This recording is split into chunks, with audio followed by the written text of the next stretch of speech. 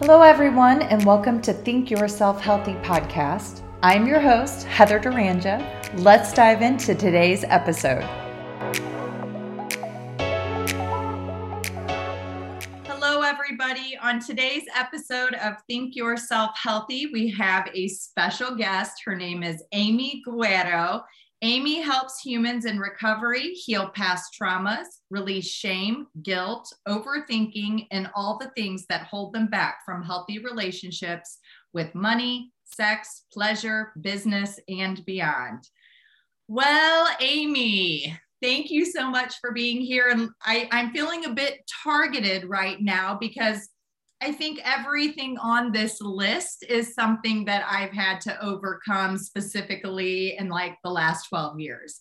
So I am so excited to have a conversation with you today and dive deep into all of these things. So thank you for being with us.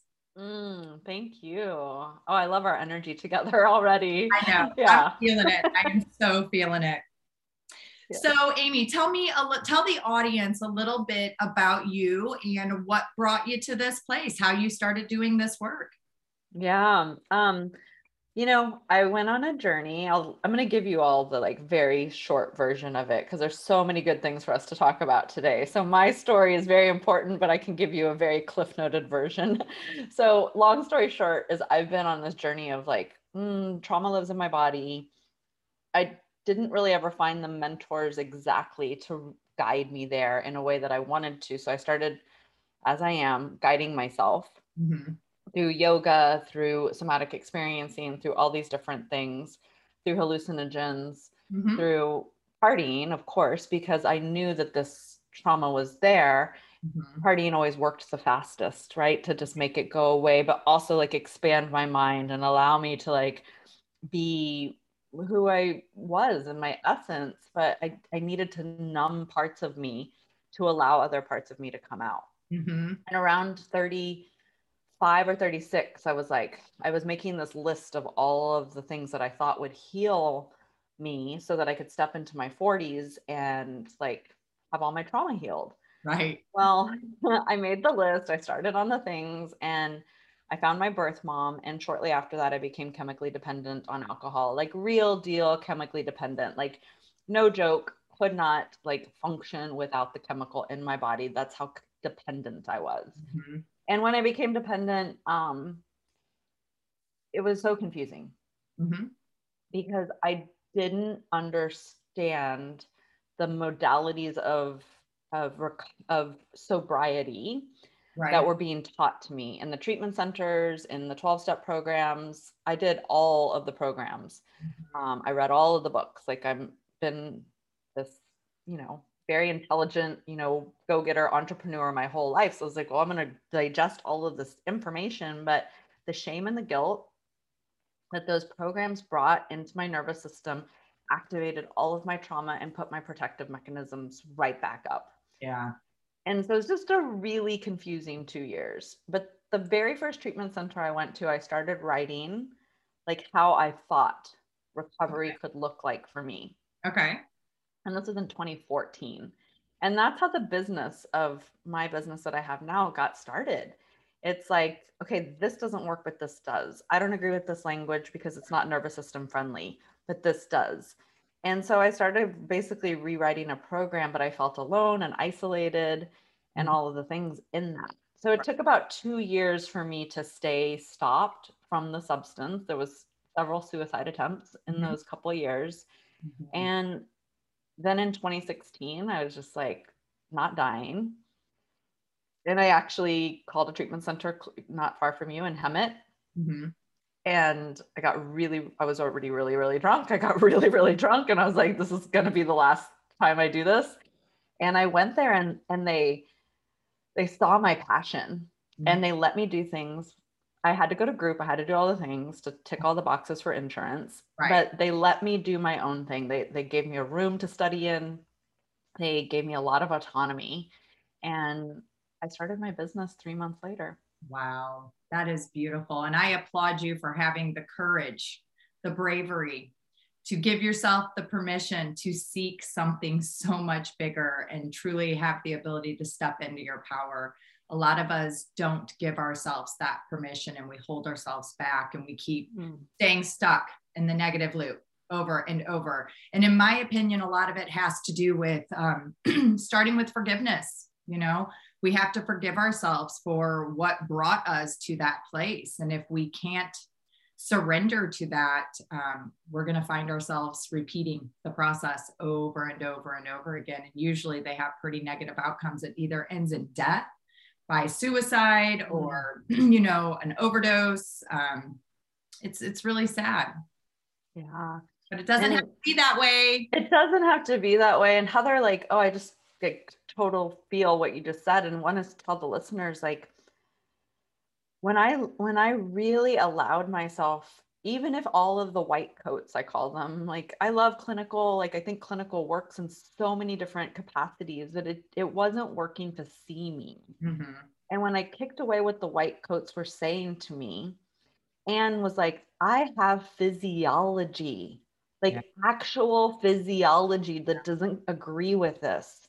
Right. You forcing me to ignore my physiology is not going to work. Absolutely. Right? You telling me to call myself something that I physiology like says no. And then I'm like, oh, but I'm an alcoholic, right? No, it wasn't going to actually land and be who I am if I ignored my physiology. Oh, come on, tell me. Yes. I am literally like over here. Oh, what you just said, how, you know, you being in a situation where you're being encouraged to call yourself an alcoholic, and then everything within your physical body is going, no, this doesn't feel right. This for me is a big place to speak about, because in my opinion, I feel like with the way that a lot of our facilities protocols work, they're holding us back, right? And if we're constantly attaching our identity to being an alcoholic, that subconscious brain is always going to want to pull us back into its core belief of being the alcoholic. And so I really encourage people, you know, go through the process, do the steps, whatever you have to do. But there does come a point where you're going to have to release that identity of being the alcoholic or the heroin addict or whatever it might be, in order to truly allow yourself to expand into your new reality. Otherwise, that subconscious brain is going to constantly trigger the central nervous system and bring it back to its baseline state of survival in order to get its fix of chemicals.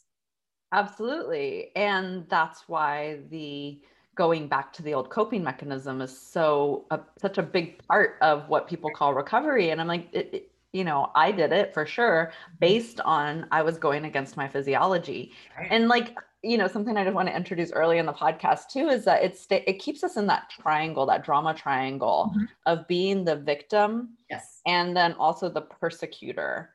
And then waiting for someone outside of us to save us. Yeah. And like, it's such a big part of the thing. Yeah. I'm just like, oh my goodness. You know, I had a client tell me the other day, was really like angry with me because I was coaching, and I was like, that's okay. You can be mad at me.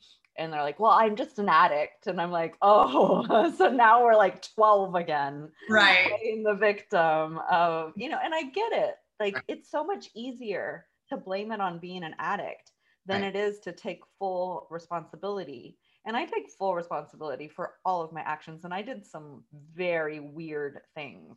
I mean, my bottom was bottom. I feel you, girl. Very yucky. Yeah. Yeah.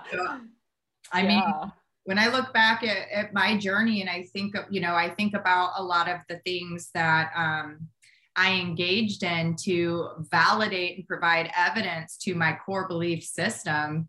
You know, it's like, wow, but I learned how to drop out that shame and guilt around it. And the shame and guilt is what held me back for so long and kept me repeating the process. And when I finally gave myself permission to have the forgiveness, the self-forgiveness for all those skeletons over there, you know, it was a game changer. I also feel that it's important for me to talk about those skeletons and share those dark stories, because it allows me to let go of the attachment to them. When you're holding them in the closet and you're keeping them a secret, it's just manifesting all of this, all of this emotional trauma within the body that then presents physical disease. So in my opinion, it's a very important part of the process to face those skeletons, to applaud the skeletons, recognize the purpose that they served, and then let go of it. Yes. Yeah.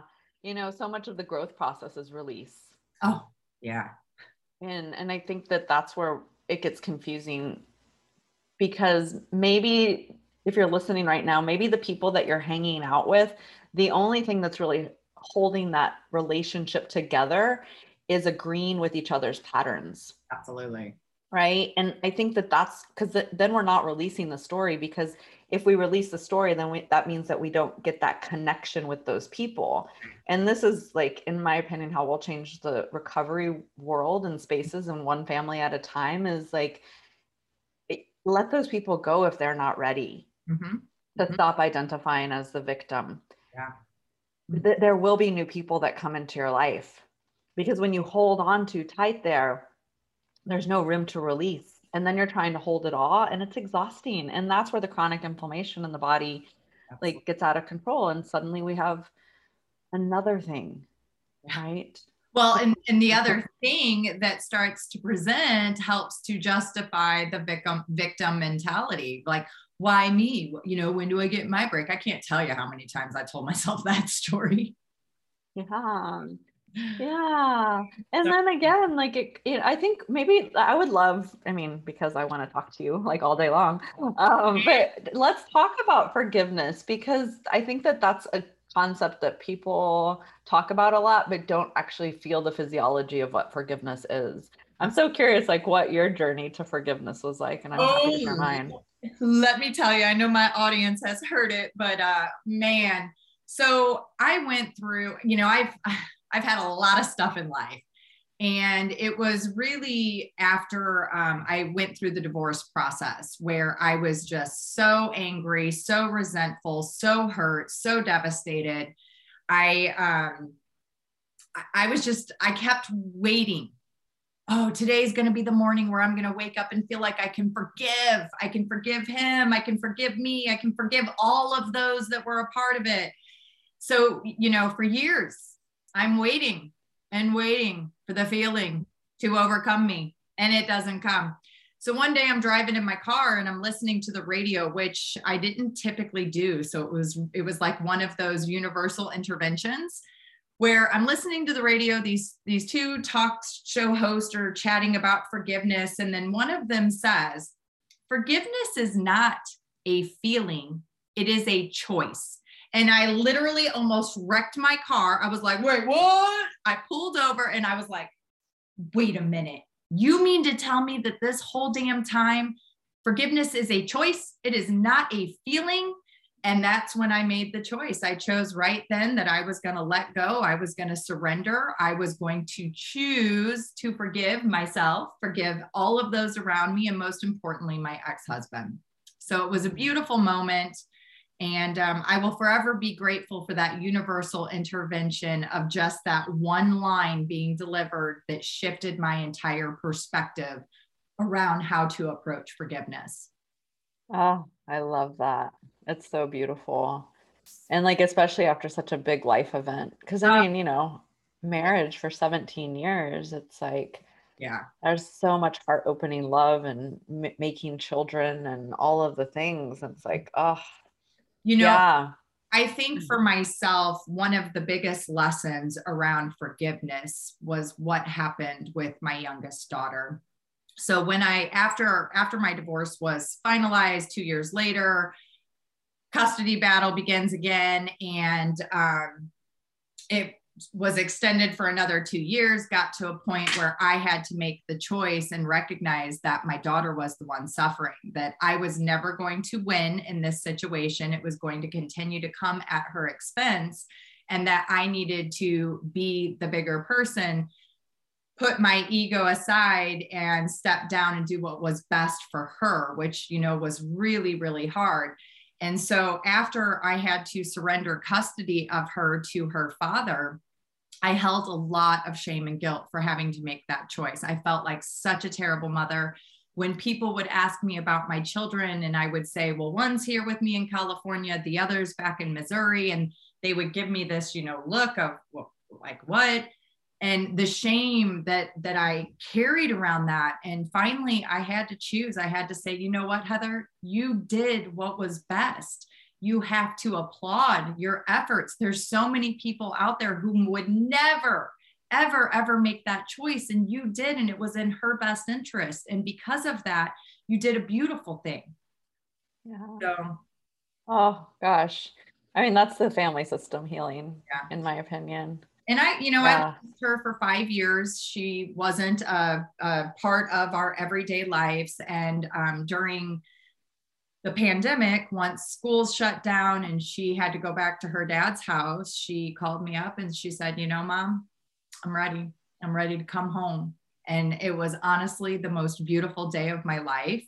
And just this week, she said to me, Mom, can we record a podcast together? I want to talk about our relationship as mother and daughter and the things, the obstacles, the challenges that you and I have had to navigate and the beautiful relationship that we have. And when I like a mother's dream, literally, I was just like, oh, I am so honored. So we're going to be recording a podcast tomorrow night talking about that. And I cannot wait. Oh my gosh, with the new moon energy and all of that, so the time change and going into the like literal winter. Yeah. Oh my gosh, it's so beautiful. Talk about releasing and allowing for new things to come in. We're ready. Yeah, so beautiful. And I feel like that's, the reasons that full acceptance got me to forgiveness, right? It's like,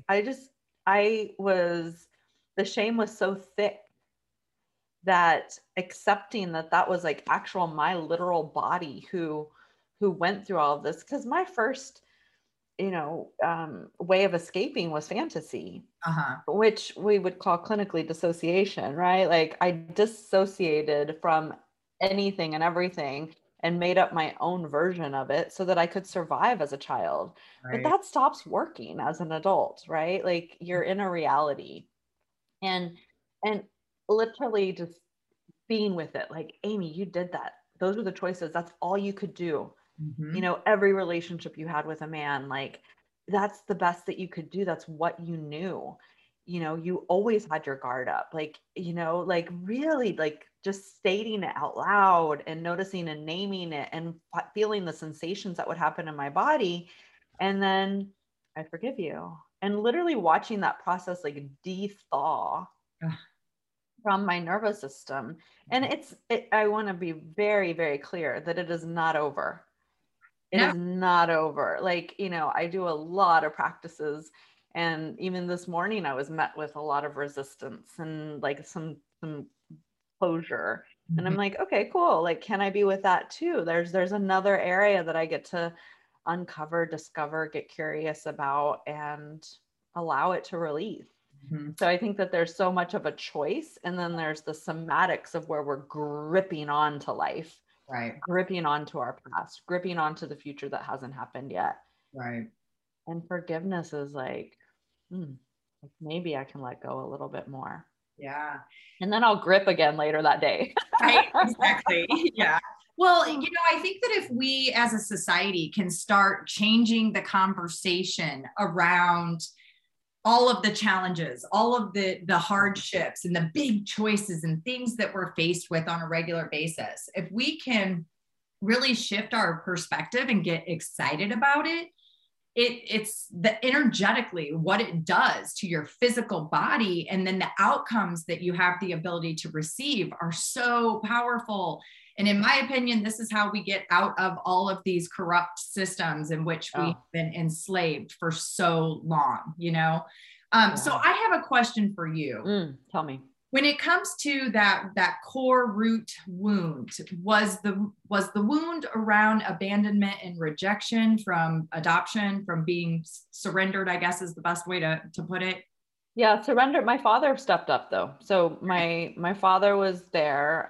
But yes, absolutely. 100%. And that was the wound that my little body took on. Mm-hmm. Right. So this started way before I was verbal. Mhm. And then she was very unstable, and she tried to come back and Mhm. come back and come back. And every single time it was like re-traumatizing that original incident. Yeah. Um, and the first manifestation of it was constipation.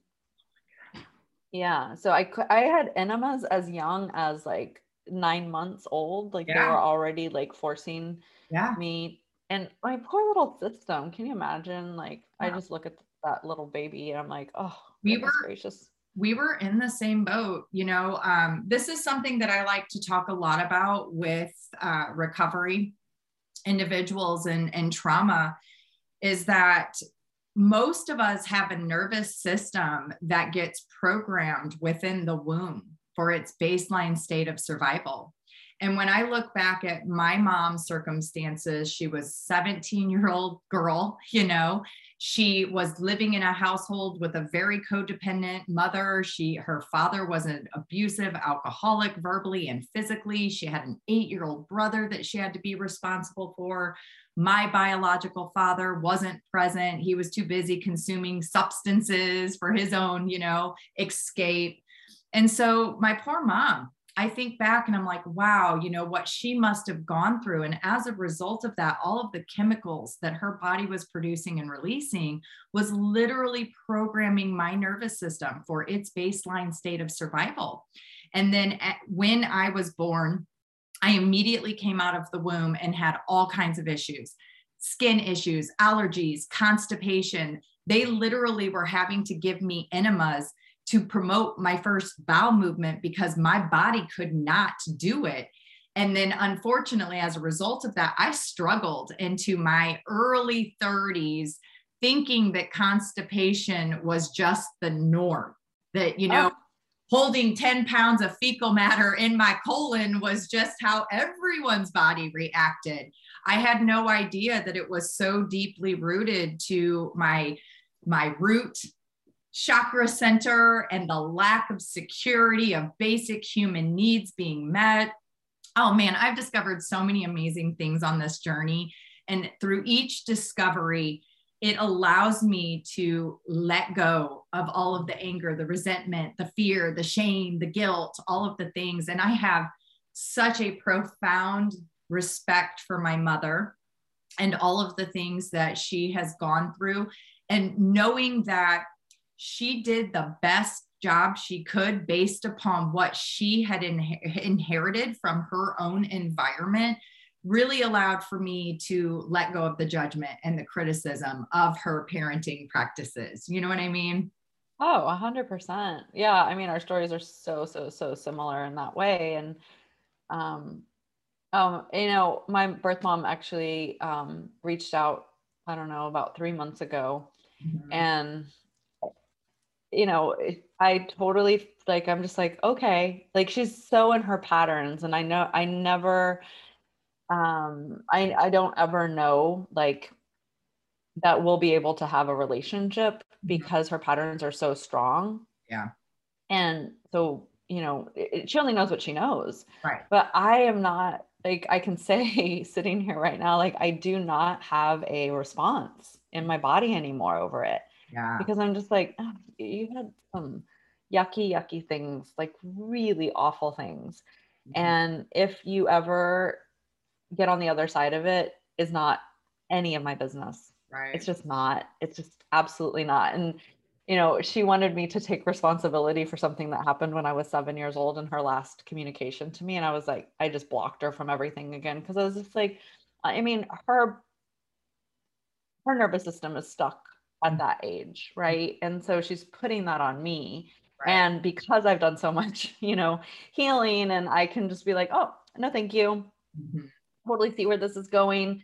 But 10 years ago, even 7 years ago, when I went to find her, like there was no way I had the nervous system capacity to hold that boundary. Yeah. And so, this process of recovery and choosing it over and over and over again and choosing self-forgiveness and choosing self-trust, Mhm. it's a constant like choice. It It's is. 100% a choice. And I was saying that to a client yesterday. I'm just like, it is, where you're at right now, where you're landing right now is such a choice, and you're not making it.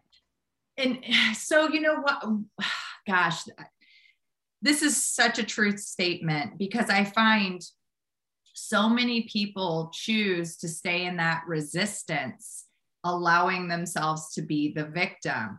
It serves a purpose. It validates the stories. It validates the core wounds. And unfortunately, we have to make the decision to let go of all of that, to face the unknown, face the uncertainty, and take responsibility for our actions.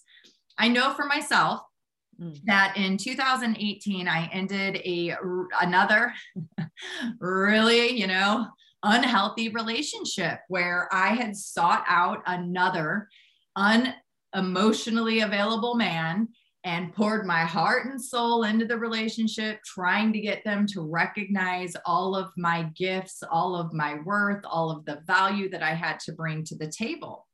And when that relationship came to an end, it was a pretty devastating situation for me, because this person had encouraged me to completely let go of my business. He isolated me. I had nothing left. And when I was very suicidal. And I remember one morning sitting at the kitchen table as I'm looking out at the ocean view, living the dream life, right? No, not so much. And I looked down at my wrist, and all I could think about was wanting to go up to the bathroom, slit my wrist, and bleed out as I take my last breaths and views of this beautiful scenery with so much misery in my heart. And I was heading up the steps to go to the bathroom. And I hit that second step, and something said to me, get out of the house, go outside. And so I listened, and I left the house. I went outside, and I started walking. And the further I got from the home, the deeper I could breathe, the more life I felt coming into my body. And that was when I made the choice right then. I'm never going back. I had a pair of flip-flops on, a cell phone in my back pocket, t-shirts and jean shorts, no purse, no money, no nothing. And I called up my girlfriend and I said, I'm aimlessly walking around Dana Point. I need some help. I was like, come get me. And I went back to her house, slept on her couch for a couple of weeks, and then allowed myself to be the victim as much as I wanted, felt all the pain, all the suffering, all of the justification. And then in that moment, I realized, you know what, Heather, the only common denominator here is you. It's you. You keep drawing in, choosing these kind of relationships to validate your core wound, which you aren't worthy and deserving of love, girl. And do you want that to be your truth? Is that truly your truth? Because if it is, then your fate is sealed. And if not, then it's time to get to work. Yeah. Oh my gosh. It's absolutely 100% it. And what people resist is the discomfort of actually feeling that, of being the observer of my life and going, Amy, you doing this, you're choosing this. Mm-hmm. And it's uncomfortable. And what I find is that people are unwilling to hang in that discomfort because they've been numb for so long.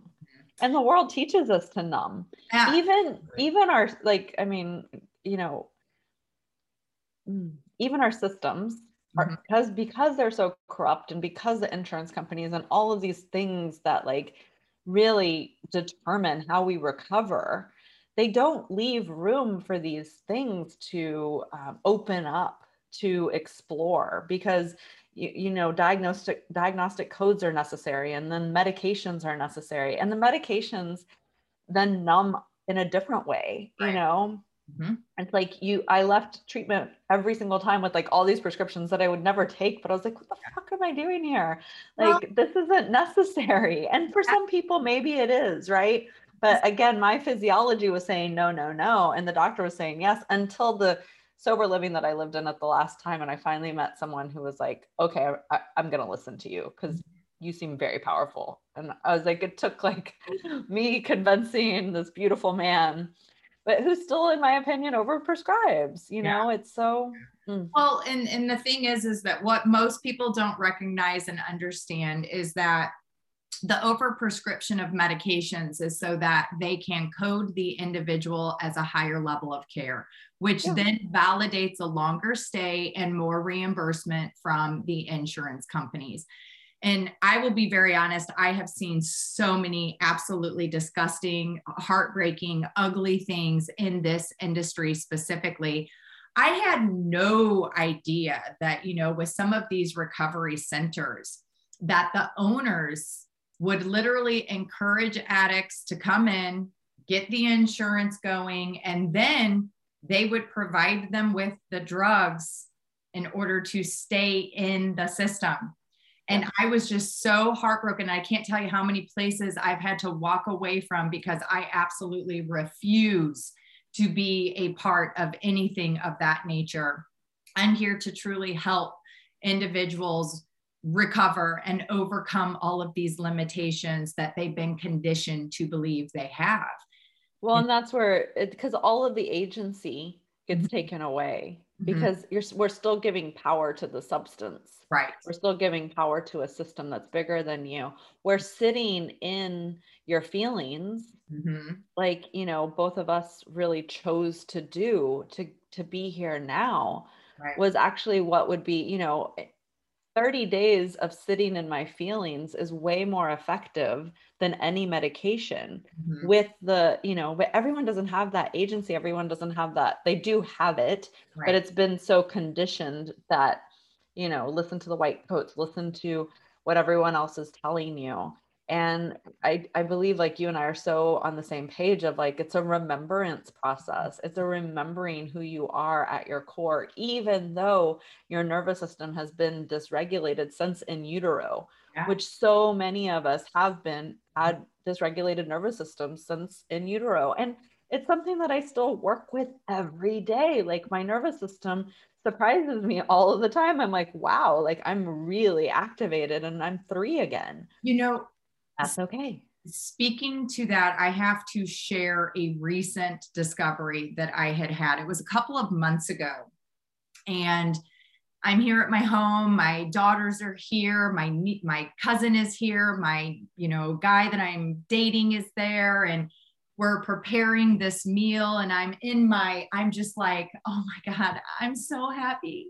And then all of a sudden, anxiety overcame me so badly that I was like debilitated. And I'm going, what the fuck is going on? I'm like, Heather, what the fuck is going on here, man? You should be happy. Like, why are you experiencing all of this anxiety? And then that's when I had the realization, holy fuck, the anxiety is being created by the happiness.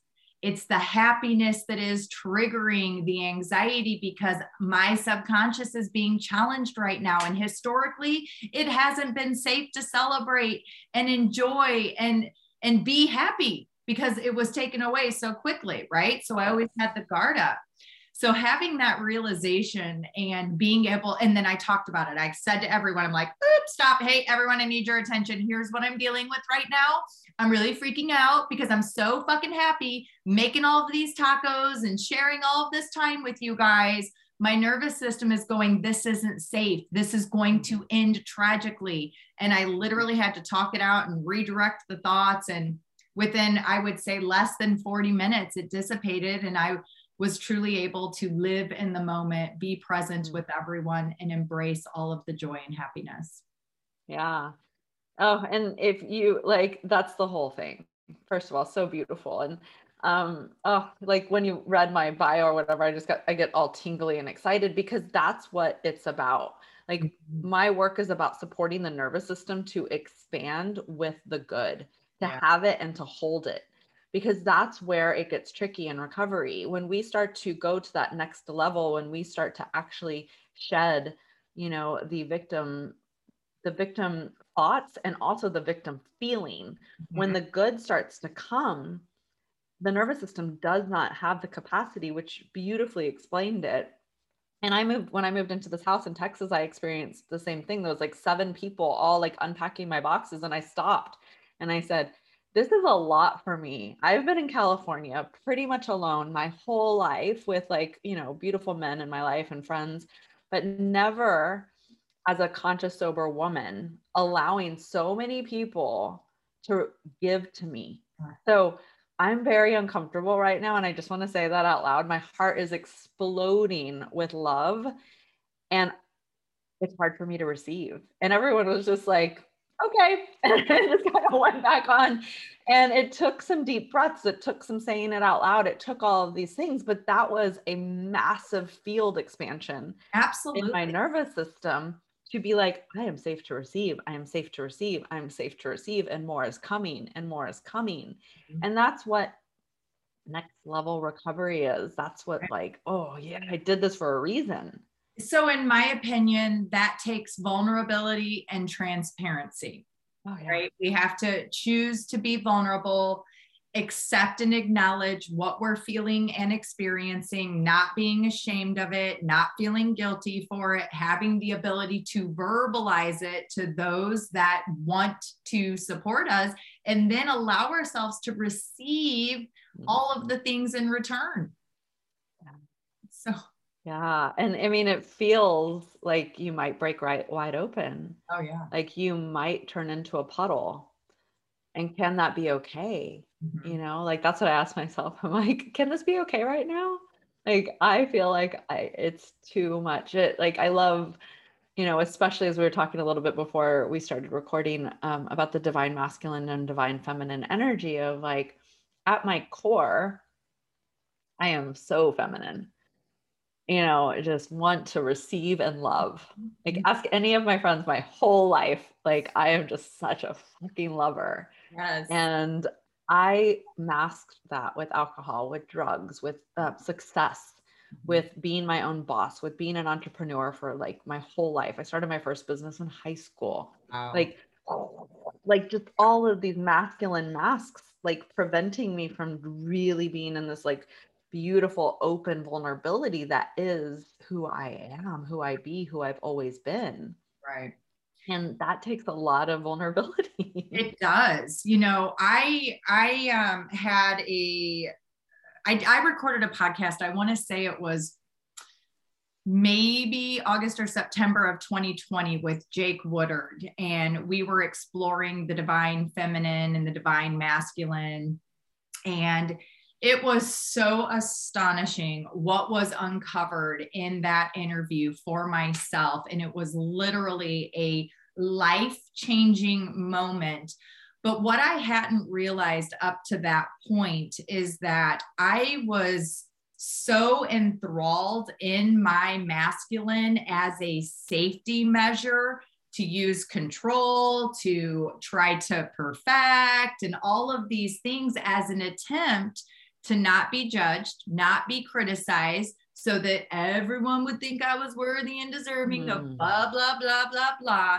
And having that moment, what we ended up discovering was that when I was in kindergarten and, the whole nap time situation, well, I went over and did what I always did to soothe and, relax my nervous system, which was humping my pillow or the blanket. Yeah, masturbating. Exactly. Yeah. And so there I am masturbating. The teacher comes over, grabs me, yanks me out into the hallway, tells me how terrible I am, calls my mother. Then I go home. My mom has this conversation with me, shaming me around what I was doing to naturally soothe. That was the only mechanism I knew how to cope with at that age. And unfortunately, that really created some serious issues around my femininity and my ability to receive. There Absolutely. was so much guilt and shame around choosing to receive pleasure. And this went beyond just sexual pleasure. It was any kind of pleasure in life. I didn't have the ability to receive it because I was using the shield of the masculine, basically, in order to protect myself. It served a purpose, but it wasn't the purpose that I truly desired. So I had to let that shield down. And then I just got married last weekend to my divine masculine. I feel so supported, so blessed.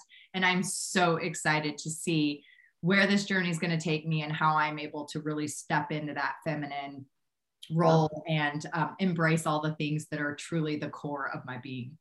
Yeah. And receive all the pleasure. Yeah. Yeah. Oh my goodness. So many people are going to identify with that, like, masturbation and self-pleasure, especially as small children. We don't have any idea what that really Right. is something that was taken away from so many of us, close your legs. You're not being a lady, da, da, da.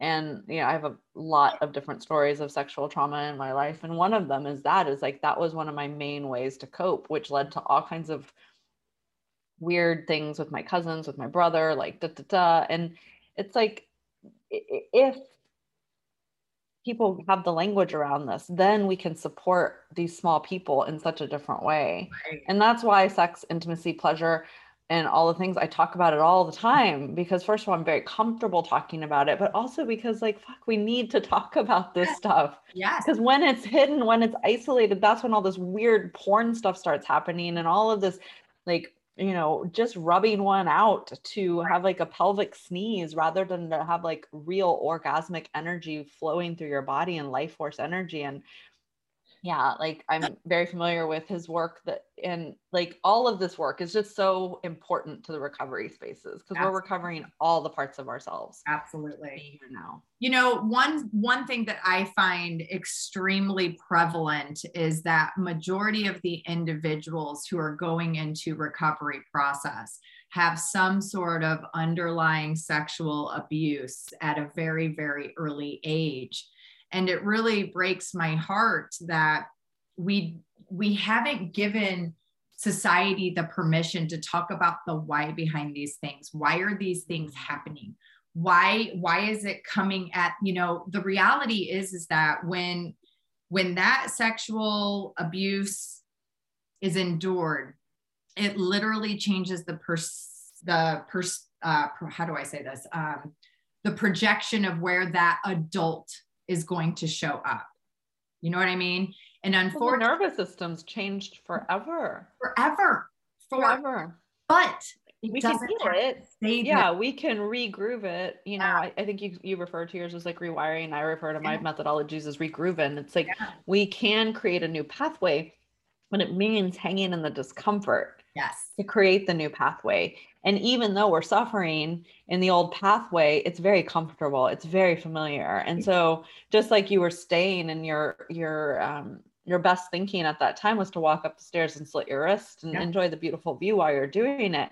But then you listened to the new uncomfortable pathway and you went for a walk, and then that changed your life forever. And then 2 years later, you have this conversation on your podcast, and then bam, here he comes, right? He's there, and now you're married. Like this is that's the whole thing right there. Yeah. And there's still a lifetime of work for it to keep going. And it's funny though, because the last couple of months when we made the decision to get married, and I've kept our relationship extremely private. Like when I announced on social media that I was married, people were like, say what?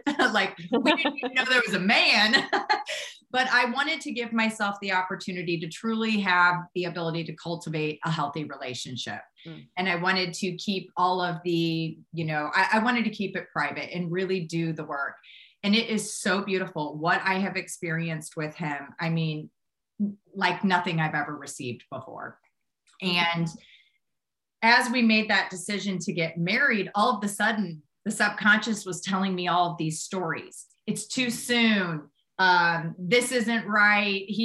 All of these stories started popping in, trying to convince me that I wasn't making the right decision. And so I had to really be proactive at recognizing what was truly happening in this moment. My core fears were trying to come back and be like, hey, no, we're the role players here, not you. And then have the ability to redirect those thoughts into a place that allowed me to receive what was meant to be. But it's a process, and we have to keep going there and doing it over and over and over. Yeah. It's honestly one of the most beautiful gifts we can give ourselves. Bottom line is this, listeners. You're either in an uncomfortable position attached to your pain and suffering, or you choose to get uncomfortable and then release the pain and suffering and allow yourself to receive that joy. And it is a process. It does take time. We have to reevaluate our expectations of, how quickly we receive XYZ, but it all starts with giving ourselves permission to go there. Yeah. And I want to bring us back to, where I have my most freedom was really, I started studying trauma in college. Mm-hmm. And so really giving myself permission to understand that it was my physiology, because that helped release me from my guilt and my shame. And then when I discovered parts work and started to discover all of my different parts, then I was able to integrate. Mm-hmm. And start to get to know the different parts of me and the physiology that activated the different parts of me. Yes. And so if this doesn't make any sense to you right now, like my best suggestion is like, feel mm-hmm. your way back to yourself and find mentorship, find guidance, because absolutely. Our nervous systems will block us from doing this all day long. Like it's just like, it's not going to happen. And interestingly, like, all of my mentors that had the biggest influence in me do not consider themselves in recovery. Mm-hmm. Like my biggest, even today I have like 4 or 5 coaches and they stretch my nervous system in like these massive ways. They don't understand the recovery space. They don't understand physical dependency. And that's what I want. That's what I crave, because I know my stuff mm-hmm. and they help me expand my nervous system in different ways without the identity of the bullshit that was keeping me stuck. Right. Yeah, I love that. That's such a great point that you bring up, and I appreciate that. It's, when you say that there are so many mentors that you've had who don't identify as being in recovery, I personally don't really identify myself as being in recovery. I've released that whole attachment, and instead I try to view it as I'm in creation. I'm in creation. That's what I am. Yeah. And that's what the feminine is. We're creators, right? So, I mean, that's like goosebumps, all of the things. Yeah. And I want to remind the people who identify in the gender of masculine or male, that all of us have these 2 energies. So just in case there was any confusion there's a difference between gender and then the energies of the masculine and the feminine. So we all have a creator within us, and we all have that rock or that structure within us as well. And getting to know these energies within you does provide so much freedom. Absolutely. And, unfortunately, society for thousands of years now has really, really embraced the masculine as a whole umbrella for all. And we have suppressed those feminine energies. And now we've got a society where now even the masculine is being challenged, and we're like supposed to be in this neutral state of what? You know what I mean? I'm like, what the fuck is going on right now? The feminine's rising. I mean, it's so exciting. Yeah, it's so exciting. And it doesn't mean that the masculine structures aren't, necessary. We're dismantling. We're pulling on strings. Yeah. I think that we're really in a paradigm where the toxicity around it and the purposes that the toxicity has served that have helped create all of the corruption in these systems, keeping humanity enslaved, keeping our vibrational frequencies very low, which supports us having all of the unhealthy coping skills that are extremely profitable. Yeah. Oh my gosh. Yeah. Like that's the whole thing. It's all comes. Yeah. And that would be a whole nother podcast. Well, we might have to have it, because that's one thing that I chat a lot with my clients is that, do you want to keep feeding this corrupt system? Do you want to keep feeding it and allowing it to survive? The system is what's gotten you here.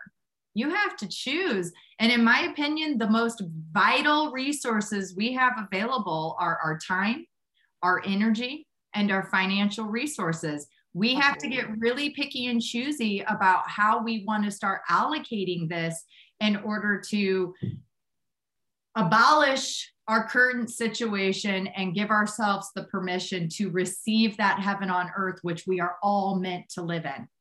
Yeah. And actually feel the feelings of what it feels like to be there, not just all of the feelings, not just the good ones, Right. right? Like all of the feelings, to actually experience what it's like to, to be in a relationship with your time, Yeah. to be in a relationship with your money, to Mhm. be in a relationship with your full expression.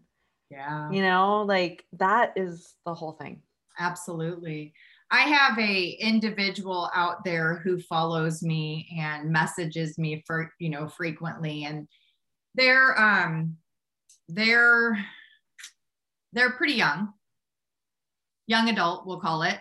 And it breaks my heart because this individual is just hurting so badly within and does not have permission to show emotion, is taught that if they, cry, this is a bad, bad thing. And I know this resonates for me because as a young child, I had so much emotion. But when I cried, my mom perceived that as a fault of her own, that, she had done something wrong in order for me to feel sad and want to express this emotion. So it was suppressed. It wasn't safe to show. And as a result of that, I shut that down. I shut that sucker down for a long time and just numbed out. So to individuals right now listening who have been so conditioned that it's not safe to show emotion, how do they give themselves permission? Where do they start? How do they get help? Yeah. Oh, it's so good because I still to this day, crying is not something that happens very frequently, maybe like once every 6 months or so. And so first of all, that's not the only way to show emotion, y'all. Like all of this is energy in our bodies. And so one of the first things that I do, and the visuals that I'm doing right now is just literally shaking my body out. Hip circles, right? Sweat is a way that it's being released. I sweat profusely. Like, and I'm just like, oh goodness, I'm releasing something. If you notice your body shaking a bit, if you don't have permission in the traditional sense to show emotion, scream in pillows.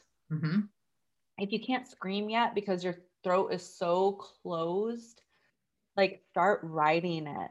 Do a fear inventory every night. Like just remember that energy is energy is energy. And however it releases from your body, that's perfect. It's fucking perfect.